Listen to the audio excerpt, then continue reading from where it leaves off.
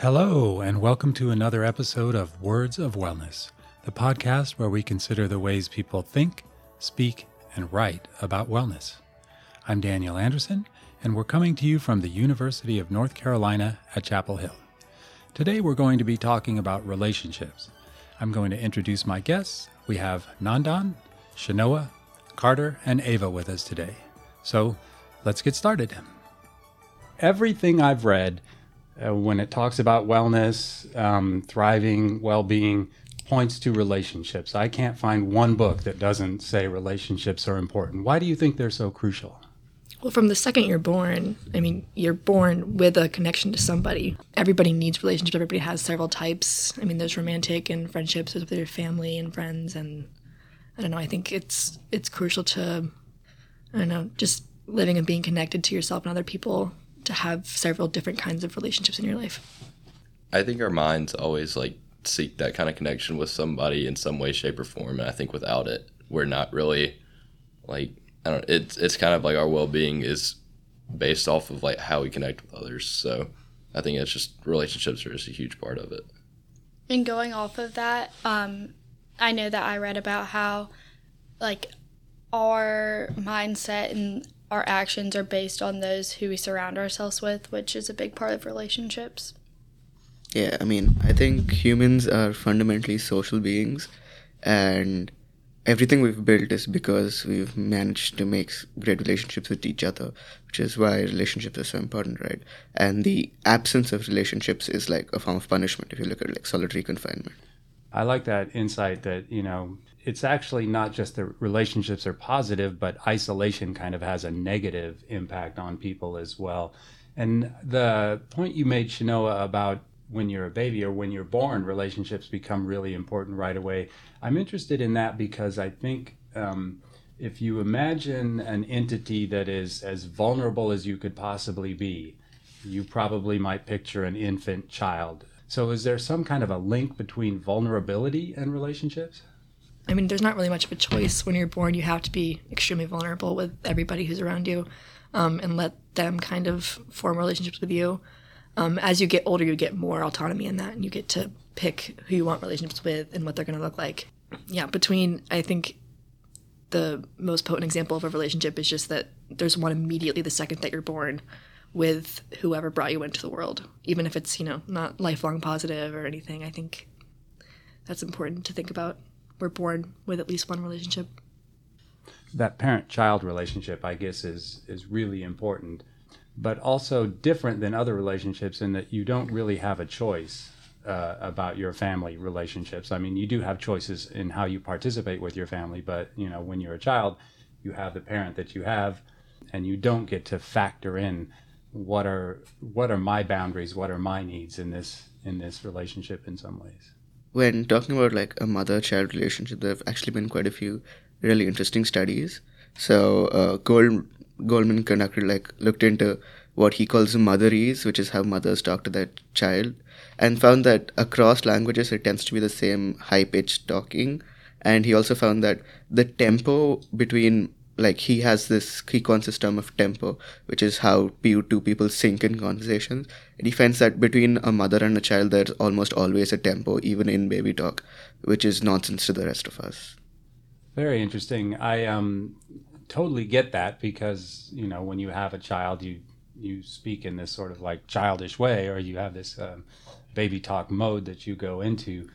One question I have about that has to do with gender. You mentioned mother and child, and I wonder if the parenting does have more gender dynamics to it than other kinds of relationships. I don't want to exclude fathers from this kind of dynamic, but let me play a clip really quickly from David Brooks, who's also citing a study and refers to this as mother-child relationship rather than just parent-child.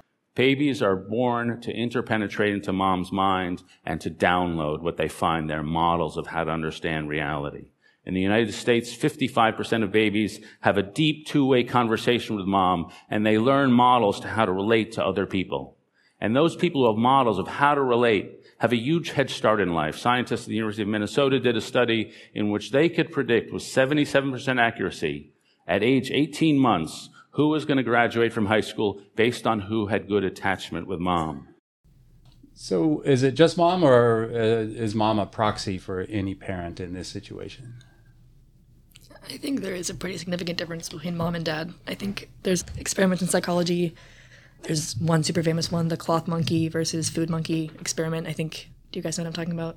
It's like newborn monkey. They have these two fake mothers that they set up. One is covered in cloth and is supposed to be like a physical comfort for the baby monkey. And the other one gives the baby monkey food. And they found like overwhelmingly that the infant monkeys were way more attached to the cloth mother because it had that physical sense of attachment and comfort. And it's not just about like them giving you what you need to survive. It's like there's this natural, emotional, kind of spiritual attachment, I think, to a mother when you're born, and like assuming, I mean, obviously there are exceptions where like your mother stays in your life, but I don't know, I do think that there is a difference between mother and father, even if it kind of sucks to say, you know, but yeah. I don't think that there's absolutes in many ways. I'm sure there are many nurturing relationships between fathers and sons and daughters or what have you. But I am thinking, and maybe moving a little bit away from science, because this is just an intuition that I'm thinking about. But another big topic that comes up is the body, and how our hearts and our breathing are such an important piece of our identity and our wellness in many ways. And I think there may be some connection there between unborn children and their mothers while they're in the womb. It's conceivable that that relationship doesn't start an hour one when the baby is born, but actually precedes that. One cool thing that I read about was the idea that in the womb, like human babies are extremely responsive to human speech, but almost nothing else. So you in the womb, babies will react to like hearing people talking, but they won't react to much else, which is kind of cool. And then the other thing about that clip that I found interesting was this sort of predictive metric that they came up with, that if you have a really healthy relationship up to 18 months, you're probably going to have an easier time in life. Things are going to be much better. So I'm a little concerned in some ways, because not everybody is fortunate enough to be in that percentile where your relationship is great. And not every parent probably fully appreciates how crucial these early days are. So what are some strategies then for either maximizing that opportunity in the early days, or responding to it if you did not have that ideal early lifetime? I'm not really sure how you could like go about if that science is like true, and people who don't have attachment to their mothers at a young age do end up having a harder time being successful in life. And I don't know, it's kind of a really scary idea. You have to learn how to like reduce that harm at a later age. And I don't know, it raises a lot of like interesting ideas for like adoptive parenting and what you might have to do to like get your child up to the level that they would have been at if maybe they had that strong attachment with their mother in the first 18 months of life. But I think it might be something like there's still that little bit of empty space in the foundation of that relationship. Like if the start of that relationship between like a mother and a child isn't like as positive as it should be to be part of that percentage that, you know, they could predict. But I think it's kind of a hard thing to counteract, because if you don't, I mean, it's like you said, it's like a foundation. It's like when you're building a building, if you don't have a good foundation, then it's not going to be sustainable. That's obviously, it's just a percentage of the time, but I think it's pretty accurate and logical. I think one thing that like could help rebuild that foundation would be, I think, quality time would change that a lot. Just because spending time building relationships, even if it is later on, I think can be helpful in rekindling like what could have been there, even if it's later on, because it's still the same type of relationship if you can spend time together getting to know each other. Yeah. I'm kind of wondering whether this is a causation correlation thing, unless I'm like misunderstanding the study. They found that if like they found a correlation, but that doesn't definitely like imply a causation. So that could mean like, I mean, there is probably many other factors that contribute to people's success. So I don't think we can isolate like one as being the primary one. Yeah, I like that. That's a healthy reminder, Nandan, that a lot of what we're talking about in these podcasts, we mention a study, but it's difficult to know how that study relates to other studies or the nuances of how it was put together. So, you can't draw too stark of a conclusion based off of that one study. And then, Ava, the other point, I really like what you're saying there, is that it's never a done deal. The other thing that we're learning about wellness and the brain is that things change. There's this idea of the plastic brain. And so, yeah, you're not set forever. Ever, ideally, is the approach to take to these things, I think. So let's switch gears a little bit. You all have been studying relationships, and you've read some books about them. What are some of the most interesting things that you discovered that you hadn't known already about relationships? My book was specifically about romantic relationships. I think everyone else's were just about more general social relationships. So mine was pretty specific. And it took the form of kind of trying to give advice and like these exercises that you can implement with people. I don't know. I found my book, Healthy Relationships by Rachel Chapman, to be like a book-long BuzzFeed article, kind of, where it was kind of just giving these, it had some good foundations, but they were a little shallow, like steps to fix your relationships. And I thought it was interesting, the pattern of a lot of wellness books we were talking about it earlier, to tell you, like, this is it, do this for this good result. But mostly the theme of this book is just, like, communicate. It's everything that you already know about relationships, but they hammer it in as hard as they can with ways to implement it. Like signs your partner is cheating on you, stuff like that. Like, it was an interesting read for sure, but I don't think I learned too much new information about wellness and relationships, but I do think that, I don't know, it holds up with the same principles that we all know, which is like treat your partner well, etc. My book also had a lot of like different exercises and guides throughout it, and I'm just more on negative and like toxic relationships in your life and like how to deal with those. And so one of the big themes that kind of prevailed throughout my entire book was boundaries and how to implement those in your life even when you don't necessarily know that you need them. And so there was a lot of like sections where you could journal, and then the next page would be giving you advice on like how to work through it in different exercises. So it's kind of like each chapter ended with like a personal reflection and then like a summary or like exercises to put it into your life, into effect, which I thought was interesting because it was giving advice on things that I just necessarily didn't know were something like I should be focused on more, and like really focusing on yourself in relationships more than necessarily like the two-way streets, like prioritizing yourself and putting boundaries for yourself first. I'd say mine was more about like the brain chemistry behind relationships. So my book was social, and a really interesting thing I noted was that our brains react to mental pain and pleasure the same way that that we react to physical pain and pleasure. I just thought that was interesting because it kind of, I think it relates to how in our society today we're like shifting more towards, focusing on mental health and how we can improve our mental health and things like that. And, in the past, it seems like it's been mainly a physical health thing, but I think that really hits at the point that, our brains react similar ways for both physical and mental. So I just picked up on that, and I just thought it was really interesting.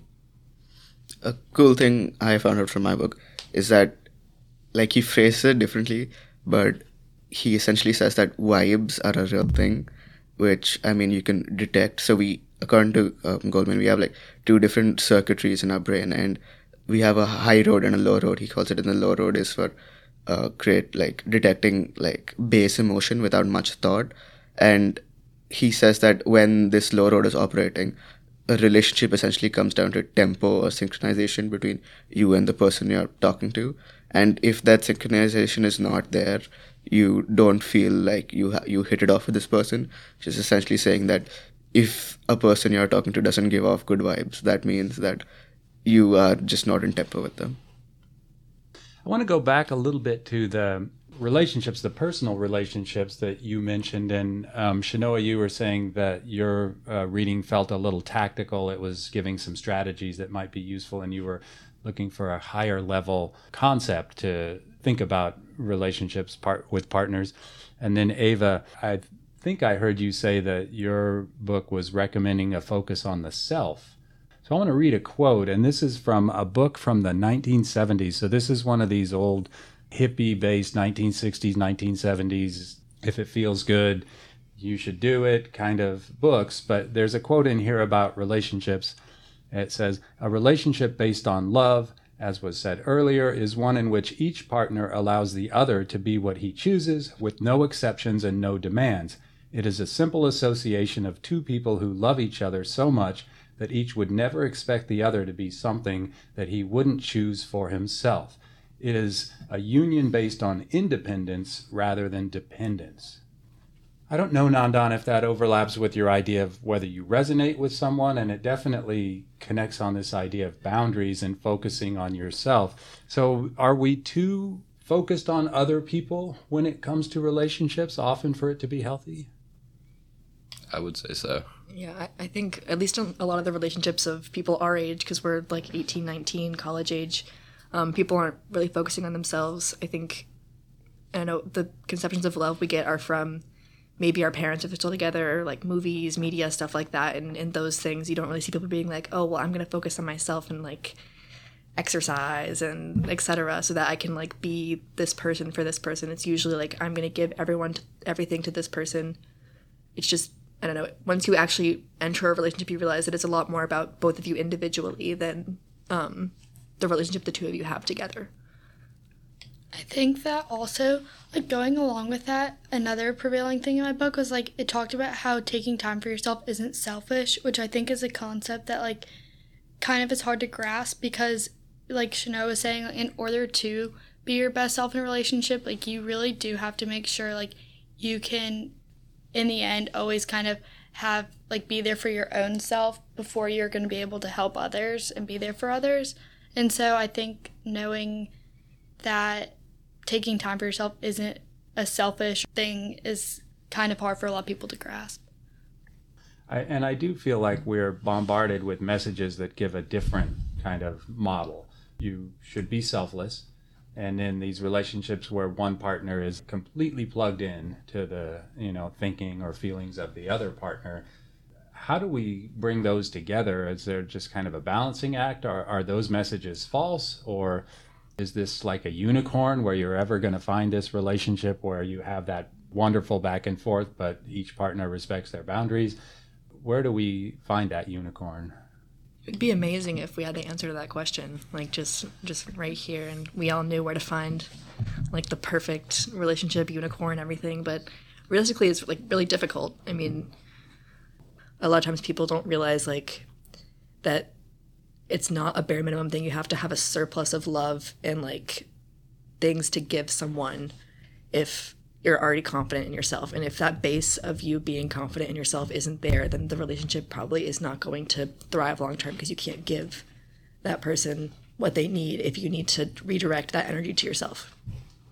One other cool thing is that like we're really good at like deciphering when emotions are fake. So if you go into a relationship with like ill intentions, or like if you're not like committed fully, it's probably likely that the other person can tell, and that like if you fake emotions and the other person notices, that makes you actively unlikable. So although the advice of be yourself is really cheesy, it's the best way to operate. And Andan, I wonder if that also applies in the reverse. If you are projecting genuine emotions, people can pick up on it probably. So if you're doing something for someone else, but you have a little bit of resentment, or you feel like your identity is being pushed aside somehow, that probably comes through as well. And every relationship has a mix of, sometimes you're a little grumpy or you're putting yourself aside. But yeah, as cheesy as it sounds, the more authentic you are, probably the stronger things are going to translate into a relationship. Yeah, I completely agree with that. Yeah.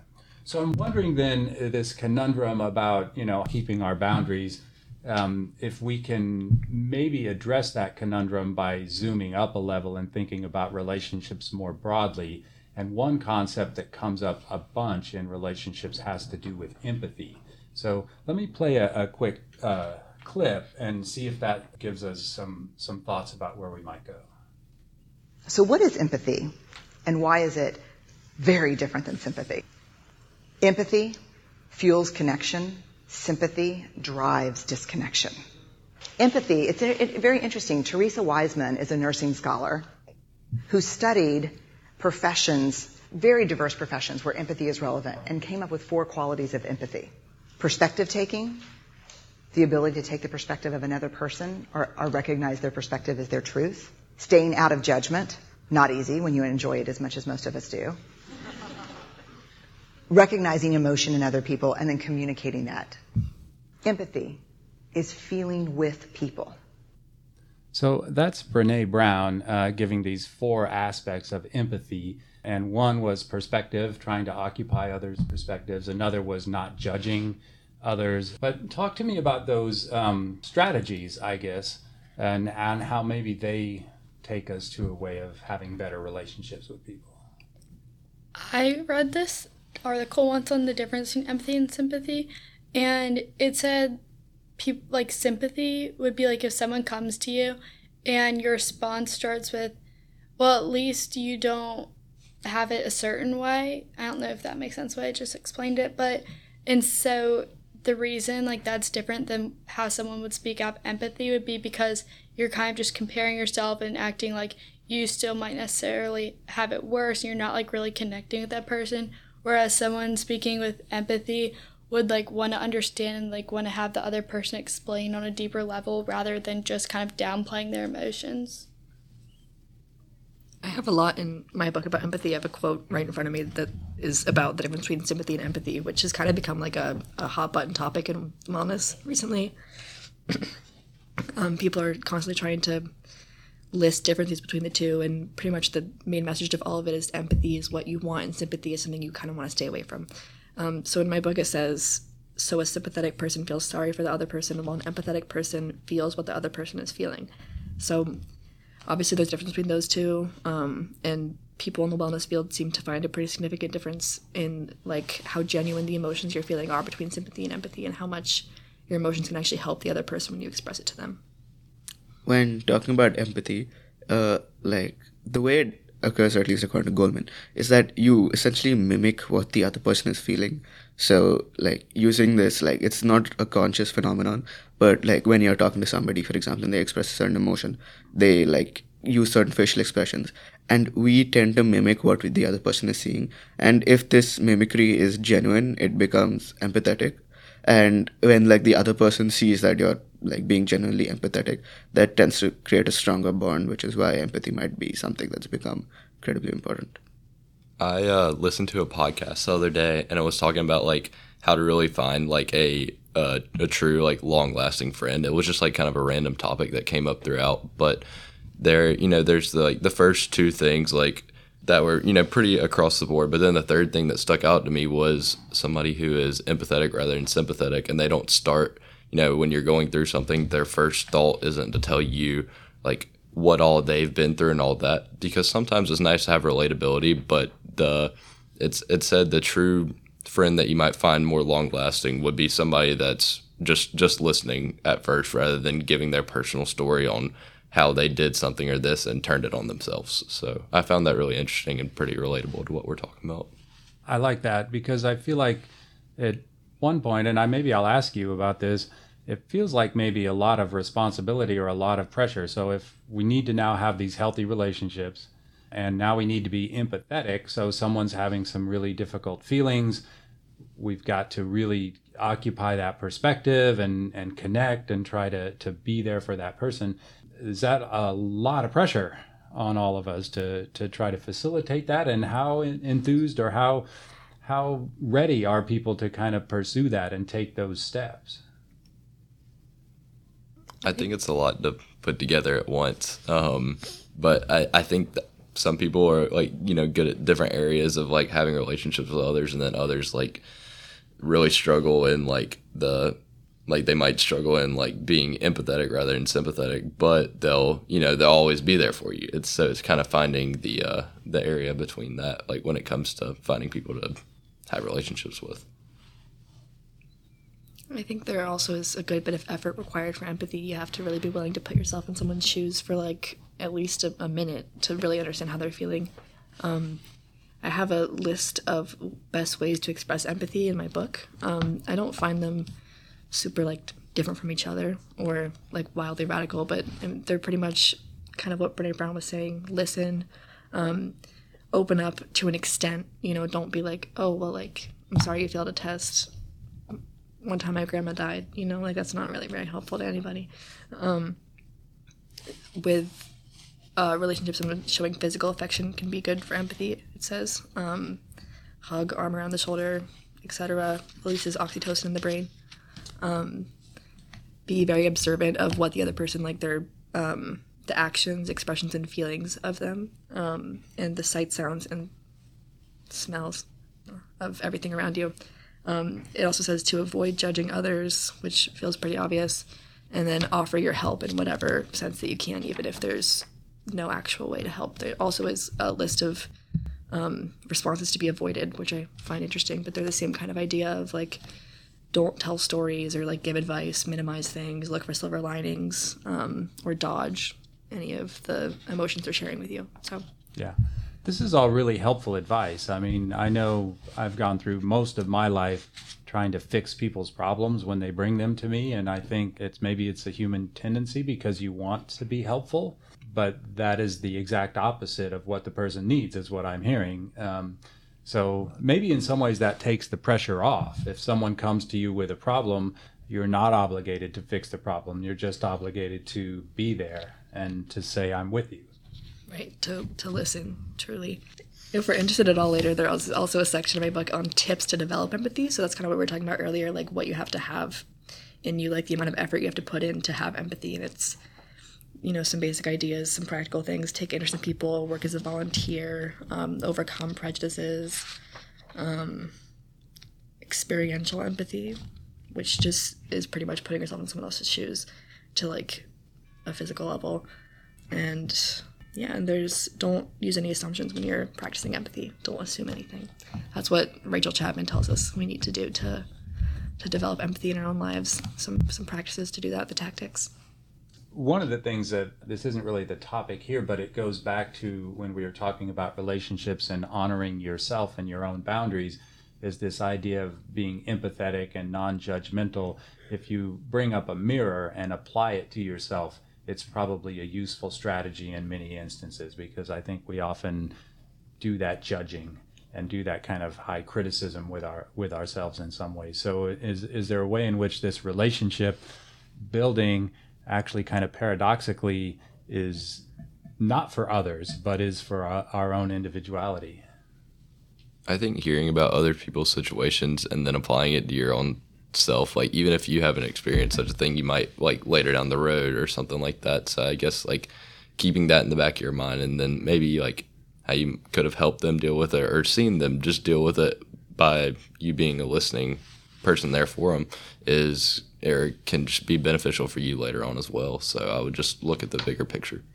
I'd say empathy is probably really good for there is like a lifelong fulfilling aspect of like, I think you're just a better, happier person when you have a developed sense of empathy that you practice like almost every day.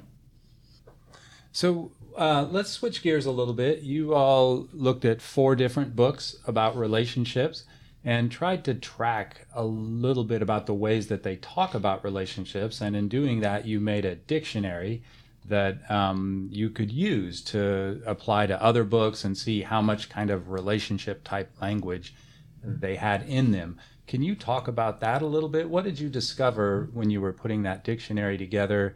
Did anything surprise you? What can we take away from that? I was surprised about how much my book just talked about the brain and your brain chemistry in terms of relationships, because a lot of the other books seem to be like more like practical usages of like how you can improve a relationship or something like that. That's a lot of what Shanoa's books seem to be like, but mine was pretty heavy on like the brain chemistry aspect and neurology. I wish I had the dictionary right in front of me right now, but I do. I happen to have a copy. All right, well, I'll read some to y'all. We have number 1, fittingly, empathy, boundaries, conversation, life, narcissism, sense, safety, communication, gaslight, terms like this that are used to describe actions between two people. There's also words like baby, child, crying. So it attaches to every relationship that we've talked about so far in this podcast. I don't know. I think what surprised me a little bit about this is the amount of verbiage use of the negative behaviors that people have between each other, like narcissism, gaslight, jealousy, contagious, or some toxic, pain, abuse are all words that are on this list, and thus are all included in all of our books. And yeah, I honestly expected some more positive language in the books that we'd be reading, and it was a little bit surprising. I mean, I suppose one of the books was about toxic people, so I shouldn't be that surprised, but still I was expecting some more positive love, intimacy kind of language rather than gaslight, toxic, abuse, stuff like that. I was expecting less of that.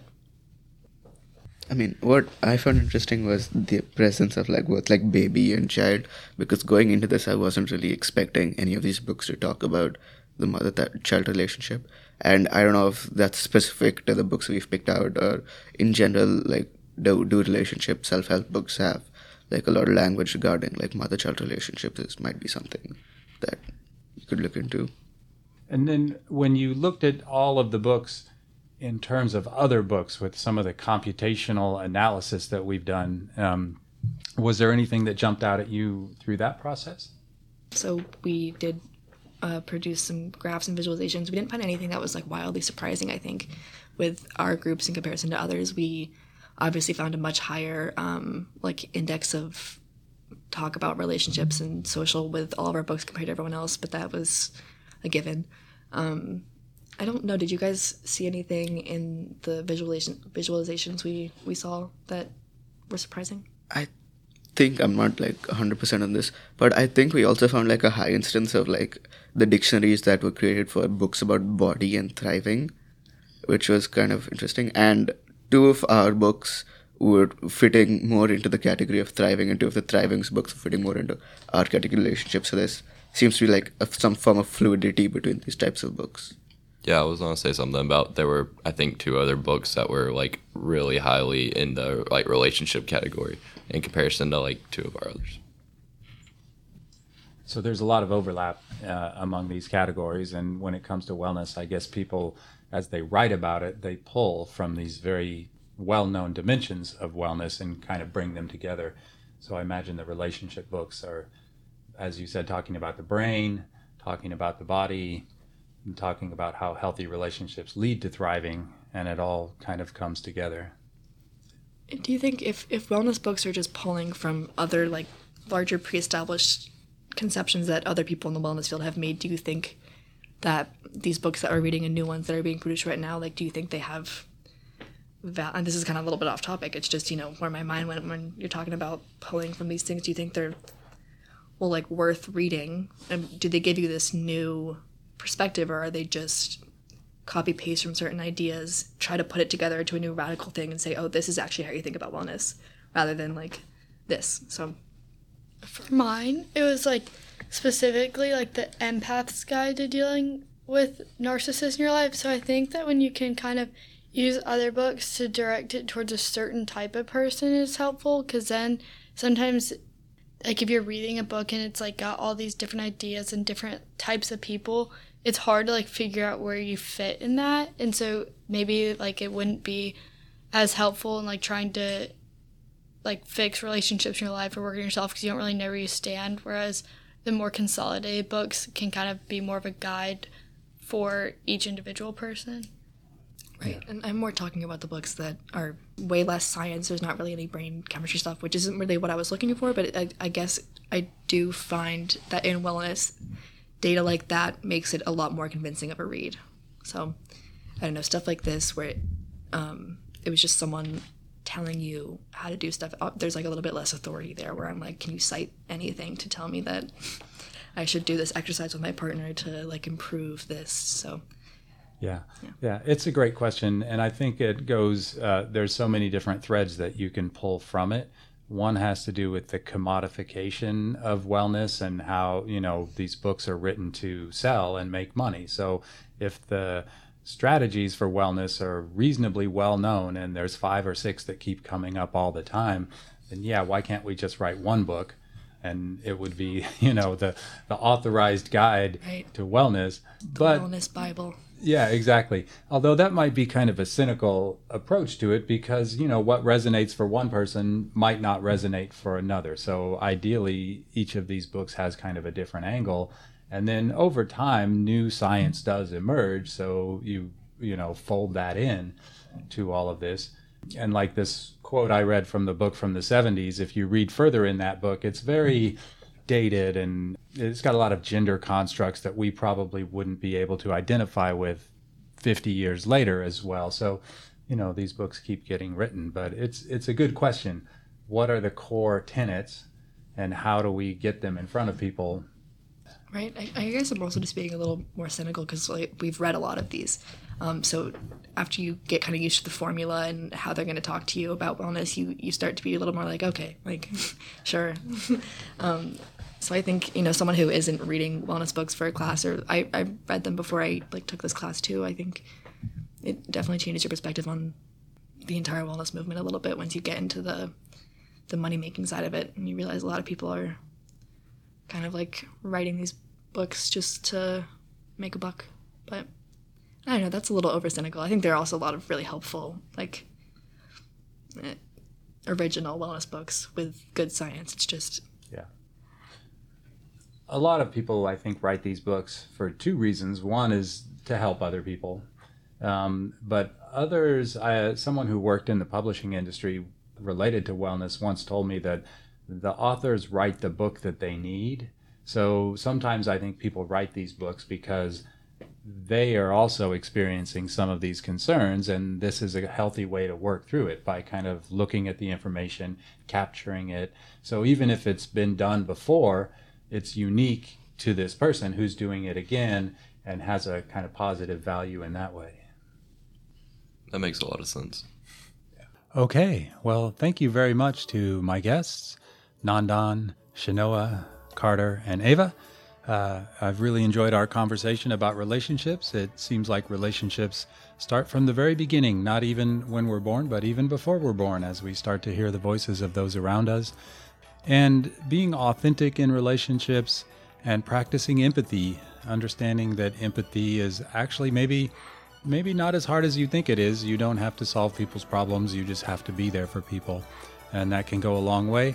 And at the end of the day, all of this is going to make us healthier, happier, and promote our wellness. Tune in next week for another episode. Thank you for listening.